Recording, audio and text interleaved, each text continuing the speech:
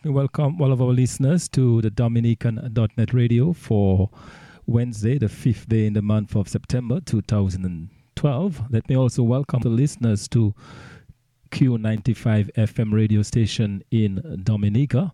We want to welcome all of you for this special edition of This Week in Interview. Tonight, of course, our special guest with us for the entire hour is Mr. Darwin Telemaque. Darwin, of course, well-known sports personality in Dominica, recently accompanied the Dominica Olympic team as a media representative to the London Olympics. And tonight we will be talking about Olympics. We'll be talking about the future of Dominica as it relates to Olympics, but we'll also be spending some time with Mr. Telemaque discussing the upcoming T20 World Cup in which West Indies will be participating. And of course, we want to ask the serious question about why it is that Dominica's very own Darwin Telemaque is not part of the squad. So all of that is coming up. Let me just say welcome to Darwin. Hi, good evening, Thompson. I think you just made you switched the names around. That should have been. I'm guessing you're trying to say why Shane Shillingford was not part of. Shane Shillingford, yes, absolutely. Right. Shane Shillingford, yes. Darwin Telemaque was a hope many years ago, but Shane is the man. Absolutely.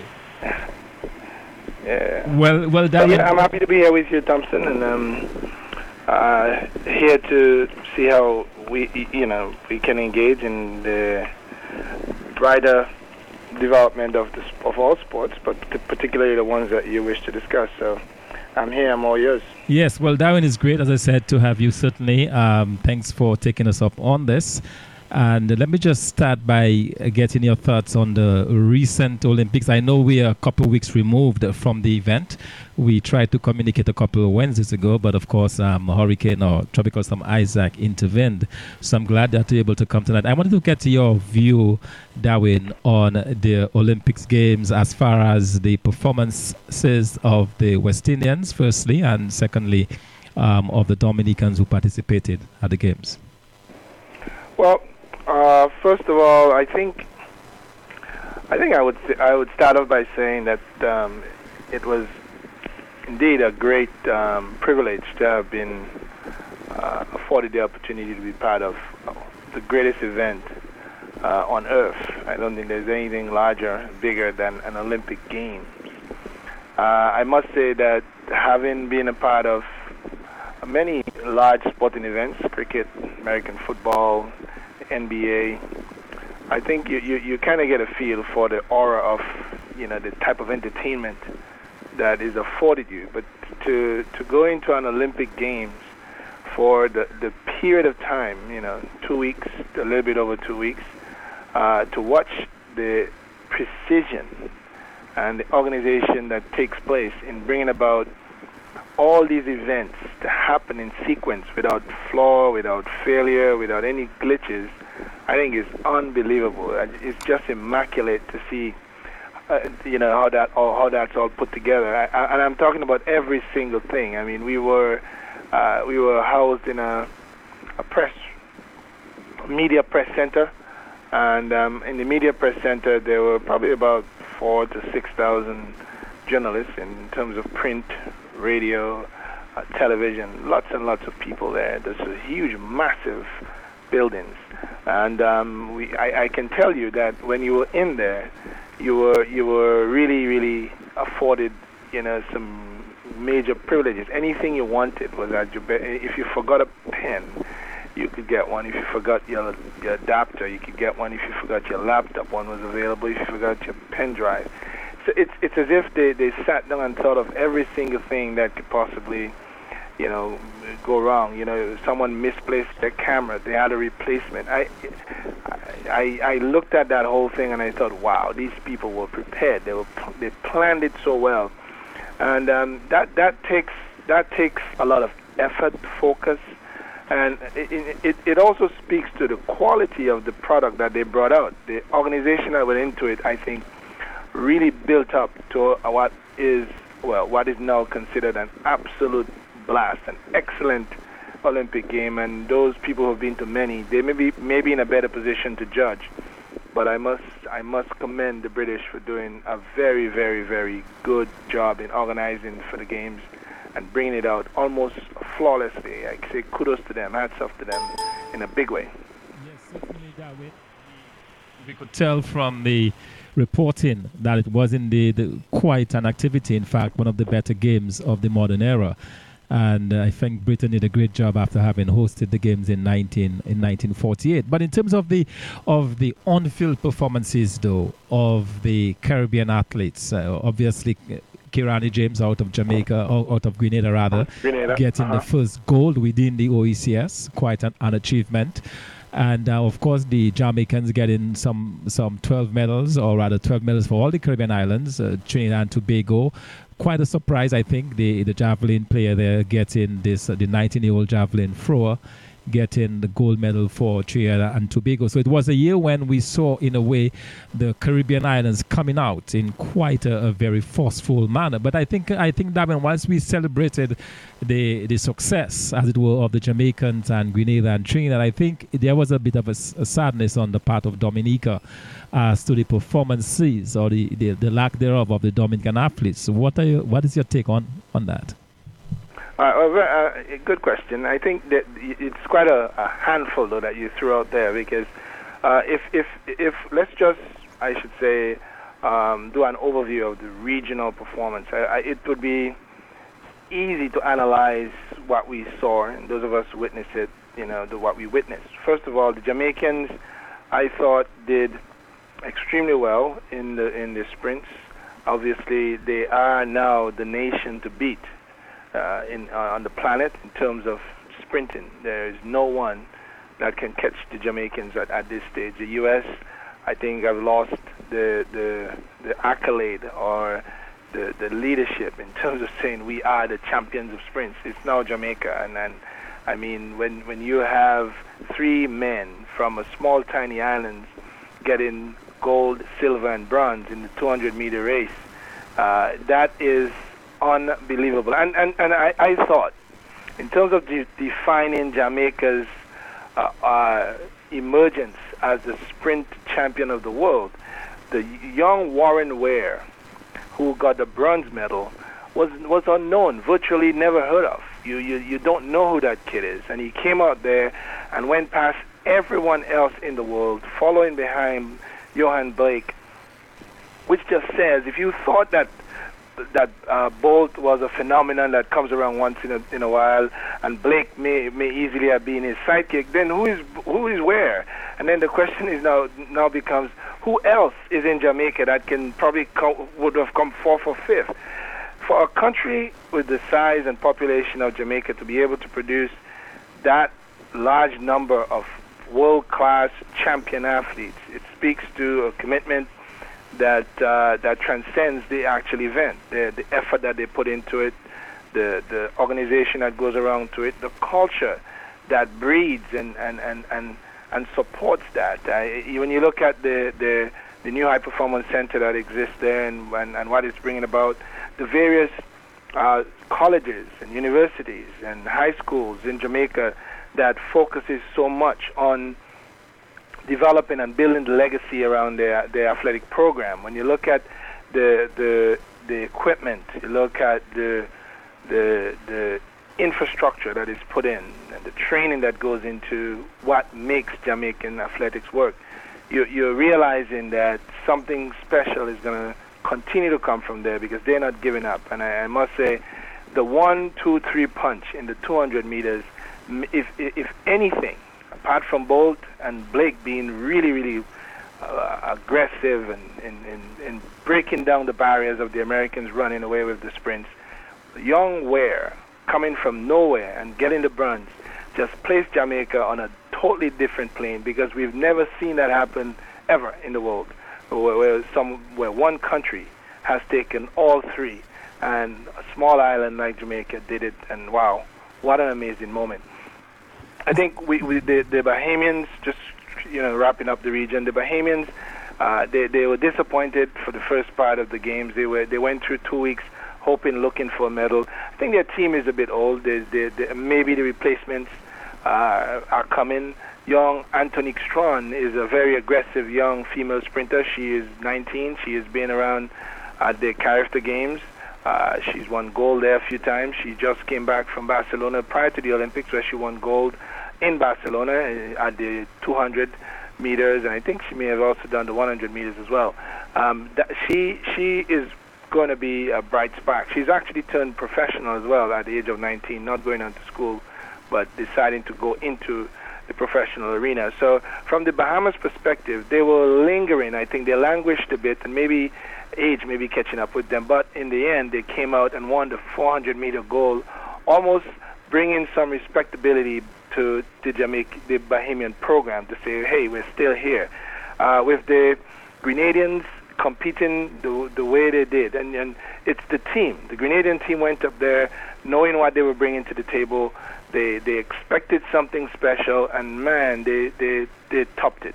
Kirani James giving his country more than what any Grenadian has done for Grenada, putting it on a level that really signifies an emergence of a very small country, 100,000 people, and one man from that small village of Guave can now be considered the world champion, the Olympic champion, the gold medalist, the first non-American to break the 44-second barrier in the 400 meters race is a Grenadian called Kirani James. And I'll tell you what, I am of the opinion, and there were some critics at the games who were probably saying that LaShawn Merrick could have catch up with Kirani James. If LaShawn Merrick had been in that race, Kirani James would have broken the world record, because he would have been pushed a little harder, and if he had actually pushed himself some more, he could have gone down to challenge Michael Johnson, who was sitting in the stand. And even Michael Johnson was suggesting that Kirani James, though he looks like the champion he is, still has quite a few ill-disciplined components in the way he executes his race. His legs go, according to Johnson, goes, a little awkward, a little wayward, and that may be reducing his ability to even pick up more speed. So if we've seen gold from Kirani James, Michael Johnson, the world record holder, is suggesting that there's more to come from this man. So look out, Grenada is going to probably develop more. The one sad point of that, though, is they had two other sprinters in that field, and they couldn't field a 400-meter team. We hope that maybe with the likes of Kirani James being able to do so well in the 400 meters, that Grenada could actually bring up a 4x400-meter team and probably challenge the world in that area as well. So look out to see more from there. The Trinidadians, the young man, I think he outdid himself. The Trinidadians have invested a lot in their Olympic team. The minister for sports, his name doesn't come to mind right about now, I'm sure it will in a while, he demanded something from his team, whether it was Baptiste or Thompson, he demanded something from them. And I remember speaking to the journalist from Trinidad, and she said, boy, I'm just going from race to race hoping that something happens. And I'm telling you, the afternoon that this young man was going to throw the javelin, we were downstairs interviewing the Trinidad team who had just ran they had done the 4x1, I think, heats, and they had come out and they were out and they were saying how much they tried. And he was out there warming up with his javelin, and there was very little attention on him because no one really expected what came about. And hey, he threw one javelin the first time. It went 83 meters, and the rest is history. He's the world champion. The only thing I can say is after I spoke to him and asked him, what helped him, he said his Cuban coach helped him a lot.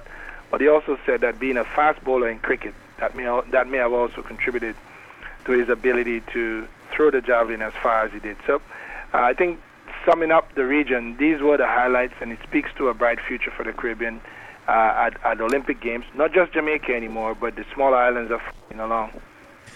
Certainly, Darwin, but one of the things I noticed in all of this, as you talked about the islands, is that there seems to be a commitment on the part of the other islands to invest in their athletes, to put in the kind of infrastructure. I mean, I must tell you that it is quite something that when you consider that Dominica in the year 2012, we still do not have an all-weather track in the island. I mean, that speaks for itself. And I think that, in a way, we've neglected track and field. And I know, I mean, I was involved in track and field for many years in Dominica as the secretary of the Dominica Amateur Athletic Association, in fact, between 1988 and 1994. And one of the things that we tried very hard to do was to get an all-weather track. And sadly, I left in 1994, and it never happened. And it's still, I mean, we're talking about almost 18 years later, and I cannot imagine that we do not have those kinds of facilities in Dominica. And also, talking about the culture and the way you develop the athletes, it is very hard for us. And I see Dominicans kind of focus very attentively on the Olympic Games and say, well, why can Dominica do better? But when you consider the kind of facilities we have, the kind of things that we have to work with, there is simply not that type of investment in track and field that we had even before. Well, very well said. I can't even say it's like we've had before, because the current situation requires more than what we had before. It requires a lot more, because what we had before was efficient in itself. So to suggest that we can go back there is the wrong way to go. We need to go way beyond where we've ever been. We need to challenge ourselves to go into new and to cross over into newer frontiers. And that requires an honest discussion. It's not one that we should cherry pick and point fingers. We need a broad, honest discussion. Do we as a people want this thing bad enough? And that's the first question we have to ask ourselves. And that can be answered in many ways. The school year has just started. When your kid starts high school, how many parents sit with their sons and daughters and map out a future that includes track and field or includes sports or sort of remind them of the importance to get involved, remind them of the sort of legacy that they would like to see that child build. How many parents would go to watch their kids play a netball game, a football game, an athletic track and field or cricket? The culture receives as much as it gives, and I've always said that when you don't pay attention to sports, it's easy to talk about it, but if you don't go to the games and support the kids and give them the type of encouragement that they need, you're going to get a lackluster response as well. And I mean, just today I met a very prominent young athlete who is not going to the state college because of certain issues. I tried to get someone who's close to her to find out why. But here's a young athlete who is one of the most prominent athletes in Dominica, who is going to be home, sitting at home, and she's not going to the state college, where I think naturally someone of that pedigree should be afforded that opportunity to go there. Maybe her parents can't afford it, maybe there are some limitations there, but if we are serious about developing her skill and her talent, you can't let her just go by the wayside because she's finished high school. Now, one of the things we've seen in sports as well is that the kids do well up to the end of high school, and at the end of high school, we sort of see them, drop away, and they're no longer around. And it is my suggestion. There's still time. Something should be done about this young athlete, and I'll say her name because I'm a little bit. Someone should find out why she is not there.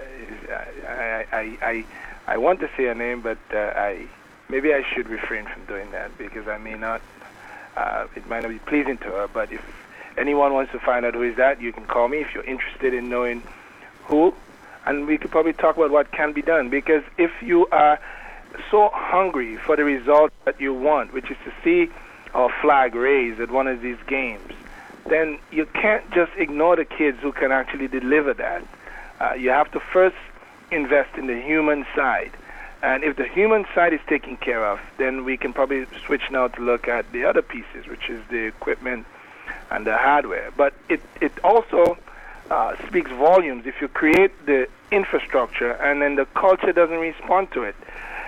You kind of have to show that it means enough to you, so that in 2 months, when the high school independence athletic championships is going on at the stadium, you don't have only the students of the schools cheering on. Dominica should come out and show that this means a lot. When there is champs, when a meet of that magnitude is held in Jamaica, the country shows up, sponsors show up, and they sponsor the meet. The private sector gets involved, and they put their monies up to make sure the kids are taken care of, that everything is in place. You can't just sit back and talk and expect things to get done. We have to put up and get involved, and we will see the necessary results. Now, going back to what you mentioned, Thompson, with regards to Dominica's desire, there are quite a few athletes from Dominica who are, I think, positioned well to do good for Dominica. I think Tia Lafont is one of those. She is at Maryland University. We have David Regis, who is in Alaska. He's a long jumper. Tia is a heptathlete. She does all of the various events: long jump, triple jump, shot put. She's training to do all that stuff, and so hopefully we'll probably see Tia Lafont doing one of these heptathlete things. Jessica Innes did for Great Britain for Dominica. Chelsea Linton is also in one of the heptathletes pedigree that we have. We have Yordanis Garcia, who is a world-class triple jumper who needs to fix a few things. And if he does, I think this young man has a great opportunity, holds an opportunity to provide Dominica with one of the medals that he has in him, because he's an extremely amazing triple jumper. We have Simon. We have young Simon, who is out in Dylan Simon, that is, who is out at university in the States as well. He's doing the shot put, focusing on that. He too can become something special for Dominica. We have Vanessa Henry, who is also in Maryland at university as well. She is doing the field events. We have quite a few young emerging talents.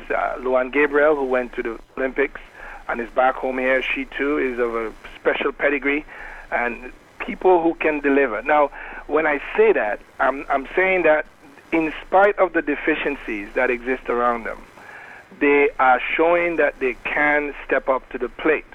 I think Brendan Williams missed out by 3 centimeters to qualify for the Olympics. A heartbroken young man who really, really wanted to go and do something for his country. As a matter of fact, the gentleman who beat him from St. Lucia could not even jump 2 meters 16, and Brendan was doing 2 meters 28, 2 meters 26, prior, and he needed to do 2 meters 28 or something like that to qualify. So when you look at the effort being displayed by young Dominican athletes, it's tremendous. It's amazing, notwithstanding the fact that they have all these limitations around them. However, what has been missing and still is missing is the engagement from the local, from the public, from families and friends and supporters and fans. We don't see that coming out to these people and recognizing the effort. The National Athletic Championship was held some time back, and hardly anyone showed up to watch or support. If it's important to us, we can't just speak. We have to act. It's easy to sit back and criticize. It's easy to sit back and say, this isn't happening, and blame this and blame that. But there's the part that we do. If the stadium gets filled up with 5,000 people, everyone will take note, because it matters. This is why the money follows cricket, because 10, 12,000 people get into the stadium. You don't want to disappoint them. Well, if no one shows up for the athletics championships, it probably signals that there isn't that bit of interest in it. So we can force the hands of the people who we need to empower to do what we want them to do by acting. And acting means stepping up and showing that we want to support people, and then we can start pulling pulling out the stops and getting what we want done. Darren, I think that is very well said. You know, unless we get that kind of support, then we have a problem. And also, there is a history as well. I mean, Jamaica became a member of the Olympic Committee in 1948. Grenada joined in 1984. Dominica, we did that in 1993. All right, so you see, even in terms of the kind of interests and the emphasis that was being placed where the islands are. And I was one of those who maintained when I was doing track and field in Dominica in administration, always maintained that all we needed was just one athlete to be on the world stage, and that we will get repeat. I mean, look at the kind of publicity, the kind of coverage that Grenada got because of Kirani James. They sent a team. NBC sent a team to Grenada, free advertising, showing the wonderful beaches of Grenada and all of that, before millions and millions of people. I mean, that is something that the country could never pay for. But just by having one athlete, and I believe that the investment, in terms of the return to investment, given that Dominica has always produced natural athletes, I think it's time that we begin to look more seriously at how we can harness those talents that we have in Dominica. Thompson, I can add something to that, because I was speaking to a young man last night. His name is Simon Lawrence, and if he's listening, he can vouch that. And I spoke to him and I said, I need you to keep working hard. You need to keep training. You have all the hills in Woodford Hill. Keep running up those hills, building those muscles, stay focused, keep your eyes. You know why I'm telling him that? He was one of the guys who raced against Kirani James at the Winter Highland School Games. He knows the guy. Here is Simon Lawrence, who's about 19. Kirani James is about 19, 20. Same age. And one of his pair has gone light years ahead of him. And it's a track didn't do that. It wasn't a track that did that. It was guts. It was Kirani's passion and the hard work and the ethic, the work ethic that he put out. And there was talent to that, of course. But I am convinced that at point in the development, they were very close in terms of competing against each other. And one just leapfrogged the other and went ahead. And it could have been Simon Lawrence. The fact is, maybe there was greater support behind Kirani James in terms of pushing him. Look at where he ended up. He's at Alabama University, got a scholarship, went there, and we have yet to actually see in recent times a young athlete from Dominica actually get the type of scholarships and engagement into U.S. universities, which is also something that we need to look at. Yes, Darwin, this is very important, because when I was, again, going back to my period there in the late 80s, early 90s in Dominica, we actively went after the universities. We actually got entrance for quite a few of our athletes then. I think it's something that the DAAA has to do on its own. Because the schools are always looking for talents. I mean, we had Neil Philogen, and we had Don Williams. We had a couple others that we actually got into schools in the U.S. And I think that's one of the things with the young athletes that you've mentioned. I think it's about time that, you get the videos. I mean, when I say you, I mean the Dominican authorities. Get the videos and apply to those schools. They're always looking for talent that they can develop, because in the end, it creates a name for the schools. And there are very good athletic schools there in the United States that are just looking to give scholarships to talented students. So really, one thing that there is no excuse really if we're not getting in. I think the emphasis has to come, or the effort has to come from the part of the officials in Dominica responsible for regulating the sport. Well, that's true, but remember the driver. The driver has to be that the culture has to desire it. If it doesn't matter that Chelsea Linton is in Marigot tomorrow and the next day and not going to. This is the Dominican.net radio. We are listening there to This Week in Interview. We are talking to Mr. Darwin Telemac. Darwin, who is a cricket commentator in Dominica. We are going to take a short break, and we'll be right back with the rest of the interview with Darwin.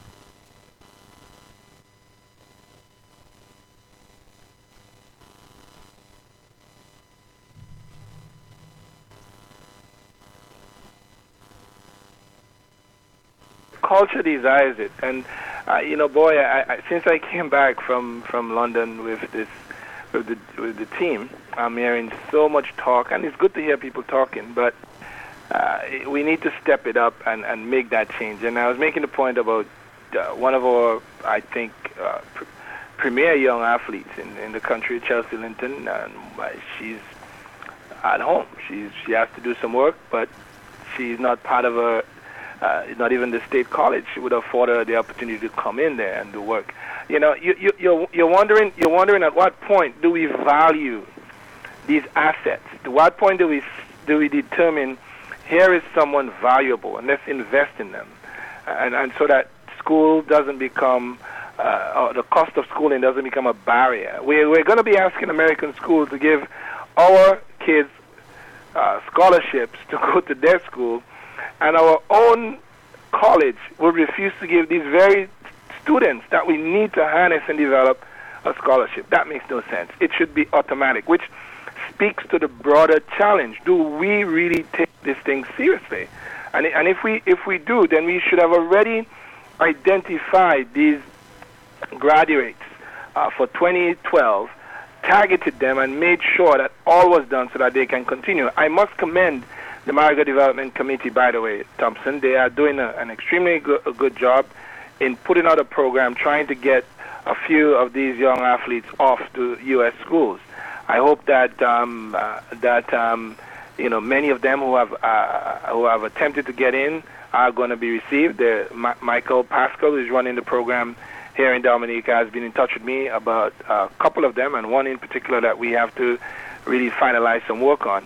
But I'm hoping that we can actually bring this thing to fruition, that we can move some of these children from Dominica into schools where they could further develop their athletic ability and become something special for Dominica. But notwithstanding that, if they are here in Dominica, we should invest in them. We should make sure that they're part of a school program, continuing at the state college, working at developing their academics while they do their athletic training, and not left simply to be lingering. And if we as a people are the ones doing that to them, why should a U.S. university or someone else pick them up when we are not willing to invest in them? It's a little bothersome. Absolutely, and that is something that we certainly need to examine. But I'm firmly convinced, having done it myself, having gone through and having gotten quite a few of our athletes into schools here in the U.S., it can be done, and I think it's something that we certainly need to pay a lot more attention to. Right, and not only into U.S. schools, Thompson, because Mr. Felix Wilson and myself, we spoke to some of the people from the Jamaican contingent. He spoke to the head of the group from Jamaica, and they were making a request that they would consider one of our athletes into their program, and he got very, very good response from that. And that pertained to Luan Gabriel. He spoke to the school, and they were very interested, and I'm sure there's going to be further discussions around getting her out of here, possibly into Jamaica. And there's a benefit of going to Jamaica versus the States. The Jamaicans are now growing their athletes at home. You don't have to go to the States anymore. You can now develop your skill in Jamaica. There are good academic institutions there, and the best athletic program, sprints, that is, in the world, would have to now be considered the program in Jamaica. No one is producing athletes like they are, and therefore if we could get some of our sprinters into that setup, then that would certainly be something worthwhile to look at, and we are looking at that. The other thing about the Jamaican program is that it does not stress the athlete out as much as an NCAA schedule would. And I was speaking to Brent Stubbs of the Bahamas team. He's the head of, one of the lead journalists with the Bahamas group. And he was explaining the pressure that goes on with the Bahamian athletes who are studying in U.S. universities, having to choose between representing the Bahamas and the U.S. universities, and some of the challenges that the U.S. universities give to them coming back home to be part of the setup. He also speaks about fatigue after going through weekends and weekends of racing and going around in the NCAA schedule. It's hard work. In a Jamaican environment, it is better controlled. You can still get the work in, but where you race and how you race can probably be managed better, because there isn't that aggressive approach, which could lead to burnout and and some maybe even injuries as well. So the discussion as to where one goes, at least we now know that there is an option within the region that can actually take care of some of those challenges. Even, Thompson, when one considers, not to segue a little bit, when one considers the legacy of our cricket and the fact that we developed most of our cricketers in England, and when the doors got shut on our cricketers not being able to go to play there and develop their skills, we ended up in trouble. One can question now whether the Americans, looking at the Jamaicans taking over their prowess in the sprints, may one day wake up and say, well, we're probably not going to train them as well, or we may not do as aggressive as we have been doing, and one never knows. I mean, history is there for us to learn from, and I would suggest that if we are determined to build a world-class program in the Caribbean, and Jamaica even, they've decided that they're not going to let that happen. They have the system there that feeds and breeds their own people.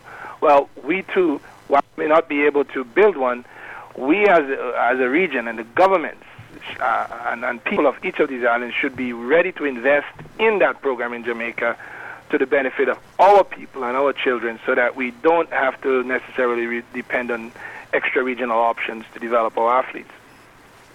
Darwin, very well said indeed. And as we kind of wrap up the session, I was just wondering, from your perspective, having looked at this thing quite closely, having interacted with the athletes, looked at the culture in Dominica, are you very hopeful about the future of Olympians in Dominica? Hopeful, optimistic, pessimistic, downright discouraged? How would you describe your sense now? I'm an eternal optimist, in spite of the challenges that I see, and this often confuses people, because I'm not one who believes that the glass is half empty. I always believe that desire trumps the challenge. If you desire it bad enough, you can overcome. And many of the stories of winners are written in when they've gone through the deepest, darkest, trials of their life. They've come out and triumph. If you study Donald Trump, he went dead broke at one point. He lost everything, came back and won. You look at many of the guys who've done well in their lives. They've gone through adversities and come back. It's almost as if the coming back makes the thing bigger, better, and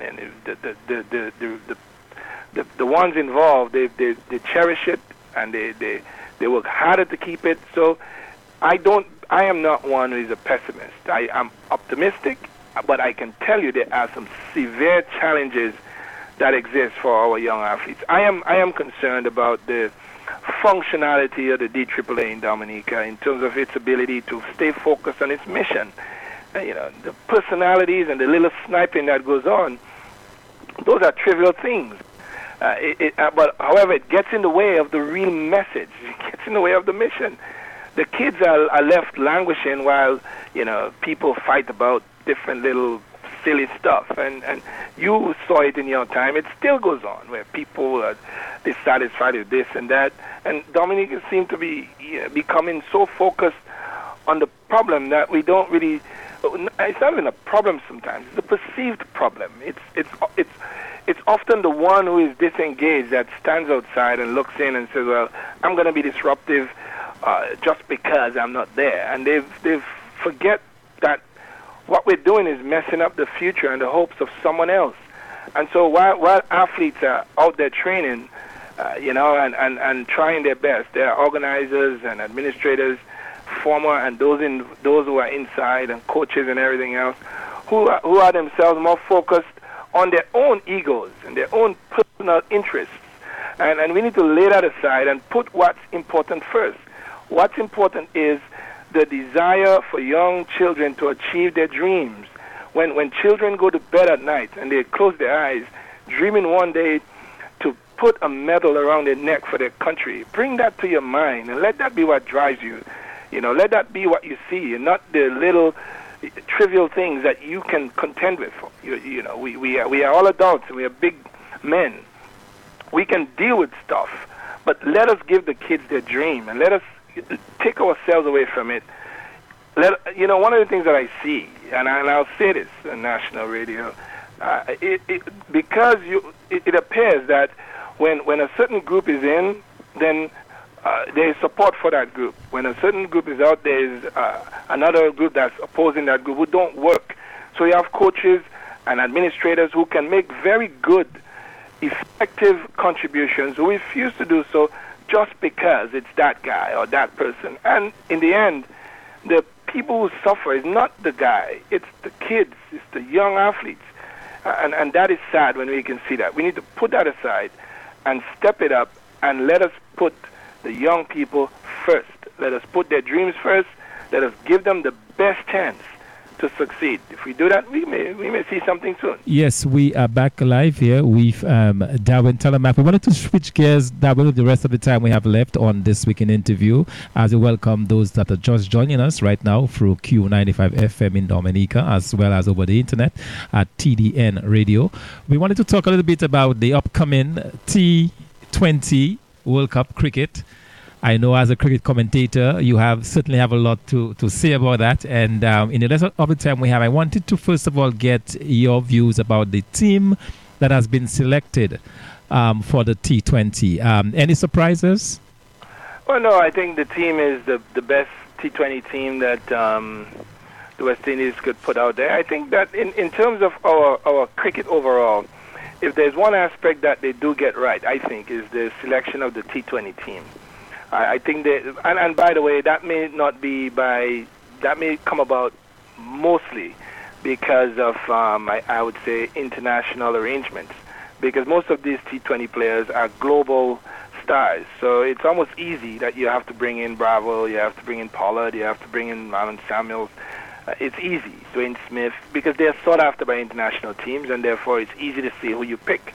I think with the test team and the one-day team, there are more questions in terms of selection there.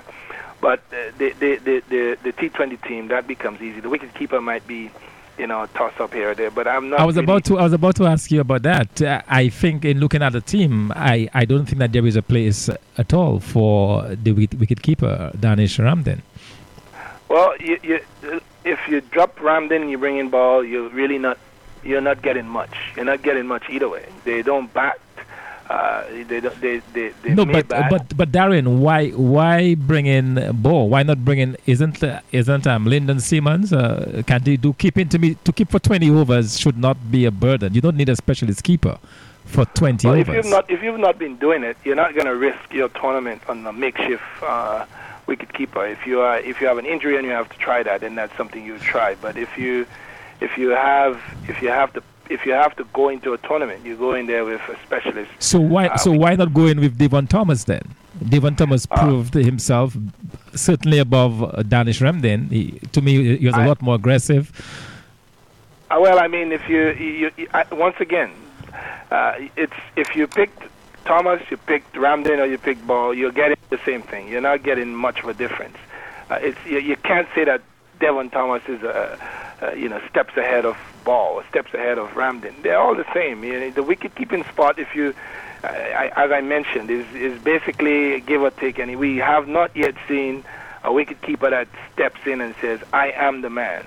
And there's going to be questions there whether you pick Ball, Ramden, Devon Thomas. You could even make a case for Lyndon James to do in North Islands, who is a good batsman, but then again, he can't be there. The young wicketkeeper from Barbados is also a very good option. The Bajans may be asking why not him as well. So the keeping slot is your most vulnerable slot. It's not because of the lack of options. Let's put it that way. It's anyone becomes the same as far as I'm concerned. You're not getting more with any one pick that you choose right now in the Caribbean. We don't have a Jeffrey Dujon type player on the radar screen at this point. So you go with maybe the one that brings the most leadership, and maybe the brightest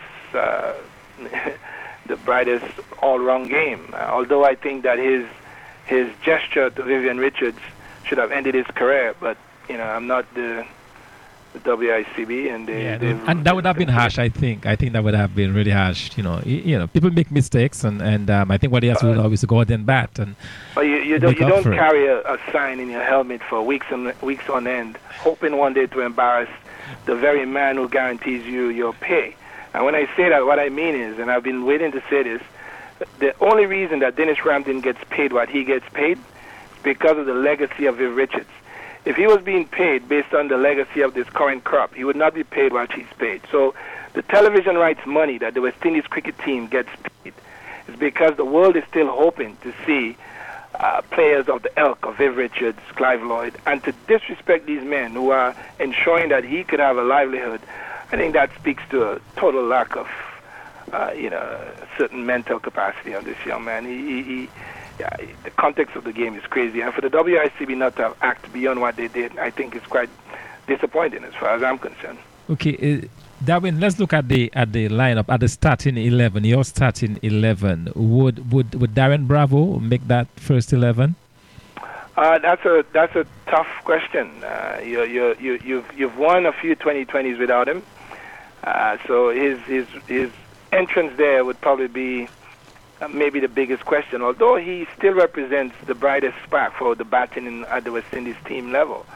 He's the best young batsman on show, the best young batsman around the region, and it might very well be a decision that the skipper and the selectors make to put him in, because you need Darren Bravo to believe that he is required to build the batting around. He hasn't been doing particularly well, so I would say that's a toss-up. I would certainly say that would be a toss-up in my mind. Because I'm thinking that if you're to bring in Darren Bravo, you would have to sacrifice Johnson, right? Well, Johnson Charles you have to give Johnson Charles a chance. He's been doing well at the T20 level. He's at the top of the order, and Bravo comes in lower down in the middle. So it would not be Johnson Charles that would probably suffer. You'd have to finagle with the middle. But who else? Who in the middle? The middle seems to me to be pretty set with Marlon Samuels and Kieran Pollard. You're talking about dropping Kieran Pollard then?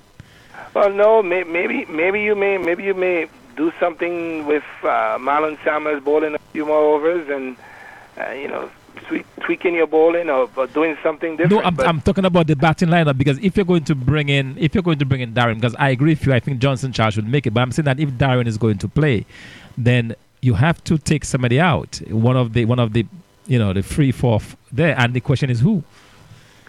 Well, I like I told you, he to my mind would not be a shocker if he was brought in, because he is our best and brightest batting hope. He's not delivered consistently, but he still remains one of the best hopes of batting for the West Indies team. Right, however, I agree, but I'm saying if he's brought in, at whose expense? Who do you have to sacrifice? We've seen the West Indies selectors do a lot of magic, so we probably just have to watch. I can't predict at whose expense, but I would not be shocked if he played. And maybe you might see the Windward Island batsman Charles sit out the opening or the first part of it. He might come in afterwards. If there's a choice between Charles and Darren Bravo, Bravo gets it.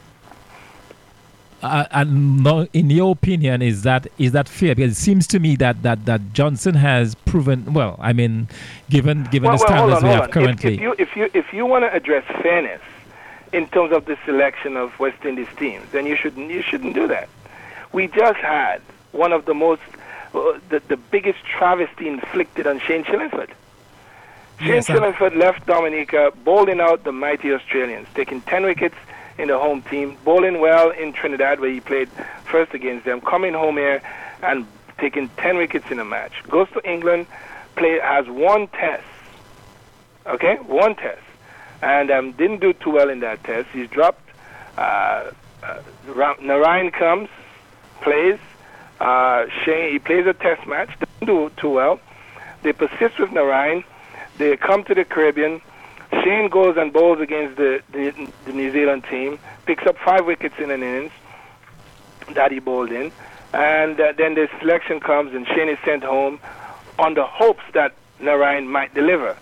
Now, and I thought I've explained this before, but what always startles me is what makes that decision. If Shane has been a consistent performer at the regional and international level, he's taking wickets, he's playing well, what is the rationale in dropping him? If you're looking for rationale between who plays and who doesn't play from these selectors, they'll drive you nuts. Because Narayan was simply a pick based on, I think, celebrity. It's a hype.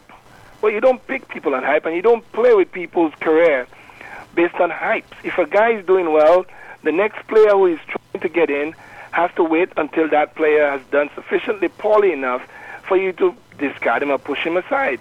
To take him at the pinnacle of his game and put him to sit down on the bench while someone who has not yet been tested, who has not yet been seen, is given an opportunity, speaks volumes as to the decision that goes into who is selected and how the selection panel makes decisions. The strategy is wacky at best. I don't understand it. I agree with you fully in that. In fact, I was certainly shocked, like all the rest of Dominica, to see that, after the way he performed, that Shane was not selected, and you wonder exactly how they make those decisions. And but are you is that the end of Shane? I mean, can we see him coming back? Because West Indies have played two spinners in the past, right? Well, I mean, if you, it's not the end of Shane. He's still a contracted player with the WICB. He'll be for a while. I think that the series after the T20, we'll see Shane going on tour with the team. I shouldn't say we will. I think we should, because one never knows. And if he goes out to Bangladesh and he gets an opportunity and he does well, you expect him to be part of the setup. The sad truth is, if your best bowler has been Shane Shillingford, then at what point do you decide, without giving him the opportunity to bowl and fail, that you're going to replace him with someone that you hope will do well? That is the logic that I don't understand. If Narayan has played 7 first-class matches prior to coming out into the Test arena, 7. Shane has played for many, many years, consistently taking over 20 or 30 wickets. You're not questioning his ability to take wickets. He can. Now he's part of the West Indies setup. He's still taking wickets. So at what point do you decide that you're going to juggle with this experienced wicket taker with someone that you hope might do the same? The other thing that I think speaks to a lack of strategy is that if you have a mystery spinner as Narayan and you want to invest in him and keep him as a secret, why allow him to bowl 50 overs? Why not make him a specialist T20 spin bowler that can give you this World Cup T20 championship? You've let him bowl 50 overs against the Kiwis, that's the New Zealanders. The world has been watching him do it. He's bowled 40-something overs against the English players. Why don't we do what the New York Yankees do with Mariana, where he only comes in at the end of the innings and closes? We could easily have had a mystery man for 4 or 5 more years if all we gave were glances of Narayan. We decided, no, you have a wicket taker in Shane Shillingford. You could keep Narayan a mystery, but the mastery of the minds of West Indies selectors decide, let's go full scale and expose Narayan. And you could have still maintained Narayan's mystery if and when you are ready now to release or reduce Shane's input into the team. But we don't see and think in strategic ways. We make decisions and uprooted, I think, a player that could have continued to do well for West Indies. And could we see more of the same? For example, could we see Badri forcing his way into the team at the expense of Shane further? Badri is considered a T20 specialist. I think Badri is not being looked at for Test cricket per se. His record at the T20 level has been phenomenal. His strike rate is very, very good, and I think that's one of the reasons why they're going to persist with Badri at the T20 level. However, I would suggest that as the rest of the world views Narayan as a T20 master, his home team should have been smart enough to recognize that and maintain that, because it's not as if you needed a bowler that could take 5. You had one. Shane could easily take 5, 6. My goodness, he's proven to you he could take 10 in a match.